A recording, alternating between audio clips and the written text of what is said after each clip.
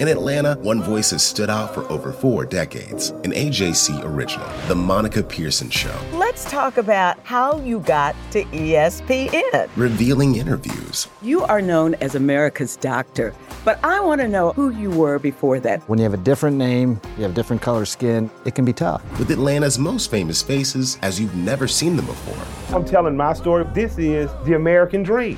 The Monica Pearson Show, streaming now on AJC.com.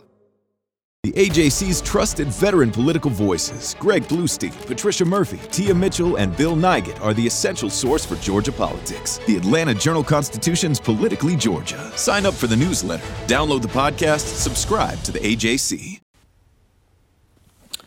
Hey everybody, this is Doug Robertson of the Atlanta Journal-Constitution with another edition of the Southern Fried Soccer Podcast. As always, you can follow me on Twitter at Doug Robertson AJC, on Facebook at Atlanta United News Now, and I hope that you will consider subscribing to the Atlanta Journal-Constitution. I want to thank you for your questions about last night's game with Nashville. I'm going to answer them in just a bit, but let's recap the 2-2 draw at Mercedes-Benz Stadium. It's probably not how Atlanta United wanted to go into, I call it a 2-week break because they are going to be training, and that third week they will start to prepare for their game against Philadelphia, but I guess technically it's a 3-week break. A goal by Marcelino Moreno and another for Eric Lopez, his first for the club, were offset by 2 goals in 3 minutes from Hani Mukhtar late in the game on Saturday. Nashville hadn't conceded a goal in the 408 minutes prior to the start of Saturday's game, but the Five Stripes offense, inconsistent most of the season, had no trouble finding holes to exploit. It finished the game with 12 shots, 5 on goal. It was just the second of 11 games this season in which Atlanta United has scored more than 1 goal, but it's going to regret its missed chances. Eric Lopez had a one-on-one and put his shot over the bar. Joseph Martinez got tackled off the ball. It wasn't a penalty. It was a good tackle. Nashville finished with 14 shots, 5 on goal, its last 2 shots proving to be the difference. The draw came in front of an announced attendance of 40,748. And Atlanta United now has 10 points in the East. It is 7 points behind New England, 8 points behind New England, which is in first, and 7 points ahead, or 6 points ahead of the last place team in the East. So now, let's get on to your questions. Noah says, what was the deciding factor with the defense that gave up 2 goals with 10 minutes left? We know a 2-1 lead is the most dangerous, but what specifically lost us the 2 extra points in your opinion? So if you go back and you watch the goals, on the first one, all Nashville did, they had a little triangle going on, and Lovett started it, and the player who was marking Lovett just kind of watched him run and then started pointing at him. And then Lovett passed it to Mukhtar, who shot. He didn't hit the shot hard, but he hit it into a fantastic spot that no one could get to. So that was a goal. So the first one was just a failure to mark. The second goal, it came from a shot about 20 yards out toward the center of the penalty box. It bounced off of Miles Robinson, who blocked the shot, and to Mukhtar, who for some reason was sitting wide open a couple of yards to the left for another goal. I don't know who was supposed to be marking Mukhtar. Would think, I guess, that it might have been Brooks Lennon, but he was kind of man-marking Lovett, and Lovett had come inside. So I don't know if Eric Lopez was supposed to be picking up Mukhtar or who it was, but everyone else was marking someone. I don't know who Lopez was marking on that second goal, but that's only a guess. Heinze didn't want to call out who it was after the game. I don't know if he had a chance to review the film yet, but he said the team obviously wasn't quite prepared like it should have been. That's him putting the responsibility on him, and that they weren't paying attention. So that's what happened on the 2 goals. The next question is, are we better with Mulroney as a starter or a sub? It's a good question. I like Mulroney. I think he's a fine player. I was trying to tell y'all last year that I thought he was a fine player when some of you were kind of hating on him a little bit. Understandable. Nobody played particularly well last year, but you could see Mulroney's good spots. I thought he played well yesterday. He put in a couple of good crosses. He could beat a guy off a dribble, which not a lot of players on Atlanta United can do right now. He did it to put it across yesterday. I think he's fine as a starter, but I guess it depends upon how Heinze thinks the game is going to unfold. Does this draw feel more like a loss? Yes, I think it does. George Bello said as much last night too. You go up 2 goals, you should be able to close that game out, particularly with as good as the team is at possessing the ball. It's first in Major League Soccer. Of course, it's also among the lowest in expected goals from that possession, but that's neither here nor there. The defense has been so good this year. What the heck happened at the end? Well, it looks like Gary Smith, Nashville's coach, moved Hani Mukhtar from inside where he was being marked by Santiago Sosa to slightly out to the left, and either it wasn't recognized by Heinze or it was recognized and his instructions weren't followed, but that's how Nashville scored its 2 goals. Next question. Do you still believe we'll be fine in the long run? This person says, I do. Despite the draw, we got over the scoring multiple goals bump today. I think the team is going to be fine. I'm still not convinced about the offense. Scoring more than 1 goal twice in 11 games, I don't think is a sign that the offense is clicking. I do think it looked a lot better than it has in past games, but you got to put those chances away, and it still didn't create very many chances in the stat sheet.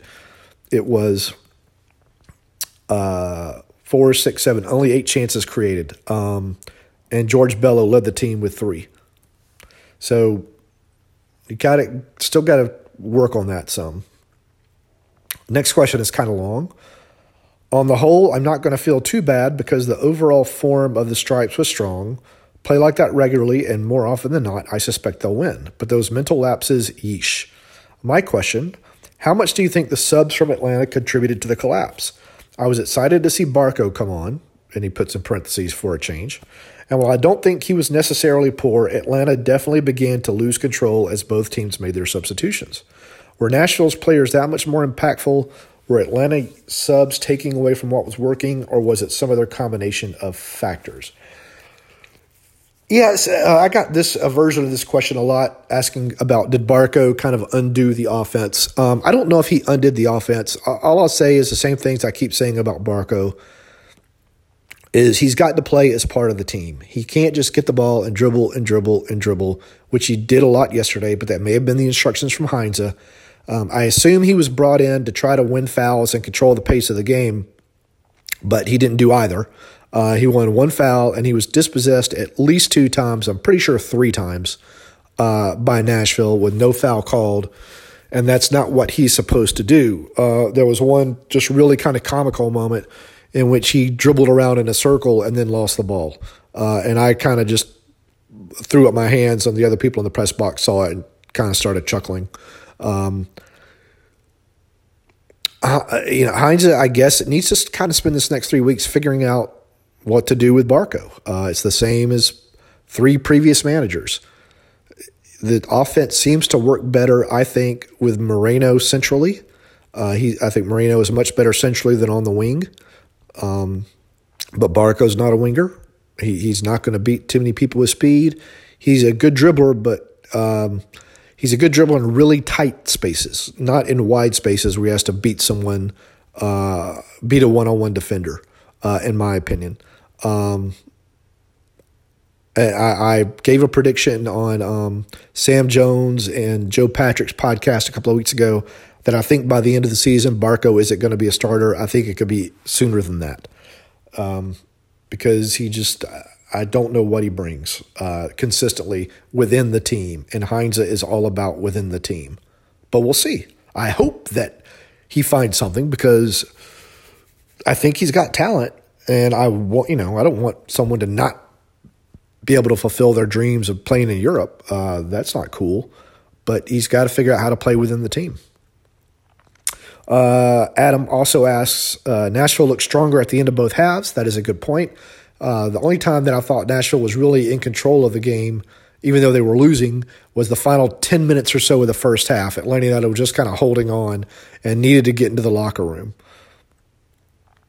Atlanta has closed strong in its past 2 matches, so was today a sign of Nashville showing real resilience or just a thing for today? I think both. Nashville if you remember earlier in the season, I think was losing both of its first 2 games and came back to win or draw.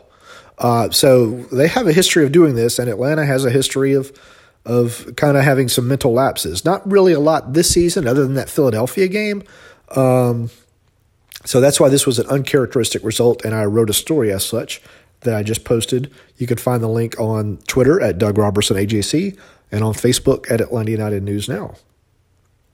Next question. It seemed to me that just before Nashville scored its first goal, Atlanta had stopped trying to attack and were just playing keep away with the ball. In that choice, they lost their rhythm and got complacent. Would I agree? I don't know if I agree. I think Atlanta United was keeping the ball because that's kind of what it does, and it was trying to see out the game, and that's fine. I mean, you're up by 2 goals with 10 minutes left. There's really no reason to stretch yourself and get too far forward and risk a counterattack. Nashville did what it needed to do and got the 2 goals. Next question, is the lack of speed on the counter affecting Atlanta United's shape to close out games? I do agree that Atlanta United has a lack of speed. I don't know if I would say that it causes it to lose its shape to close out games, because the team did beat Montreal in the final seconds, did get a tying goal against Seattle in the final seconds. So I don't know if I agree with that question. All right, let's see if there are any more before we close this out.